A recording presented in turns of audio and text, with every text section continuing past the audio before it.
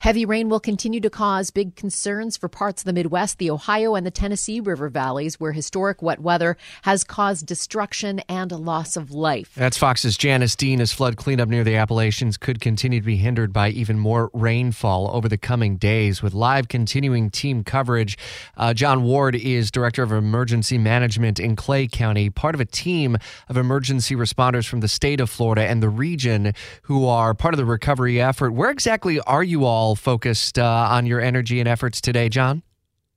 So we actually have a split team. We have 20 people from the state of Florida, 9 from Northeast Florida, 4 from Tallahassee, and 7 from Southwest Florida.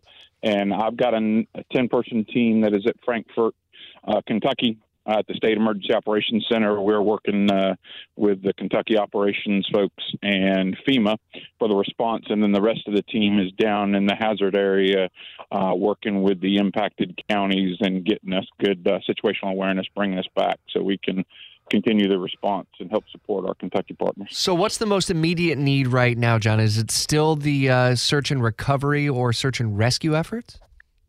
So they do have some wide area search going on. Obviously, they got a little bit of additional rainfall this morning, so they're monitoring into that. But right now, one of the primary concerns is really they've just got so many bridges, roads, and that type of stuff washed out in the impacted areas, and it's very remote and rural locations, and trying to get into those areas and then establish the recovery efforts for those folks and get them the individual assistance they need. If someone has never been to the region, how might it compare to what we are accustomed to in Northeast Florida in terms of the landscape and the availability of transportation to get resources where they are most needed?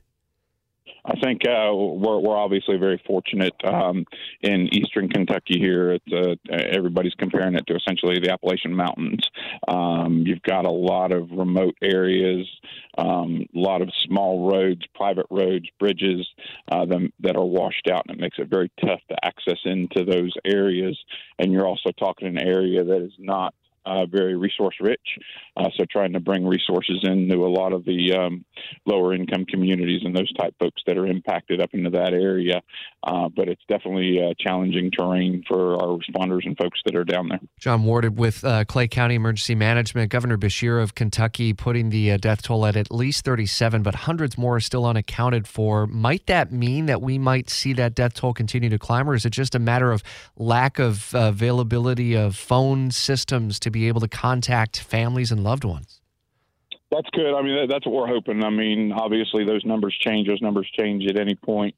Not going to discuss the numbers, but as far as, that's what that wide area search is getting. They've got a lot of those remote locations that normally on day-to-day, blue skies is challenging communicating with. Now that a lot of that infrastructure is destroyed, it makes it that much more complicated. So our teams are having to they have cut-toss teams that are really cutting, pushing through a lot of those limited areas that they can access just to get in and try to account for a lot of the folks that are out there. How long are you all going to be on the ground?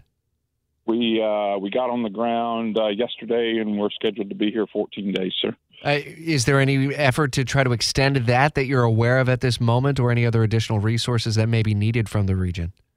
Not as of yet. Obviously, we have a national system called EMAC. That system is in place and requesting the resources they need, both from state to state, and then obviously with our federal partners, FEMA. These are the same partners that we were here through Christmas.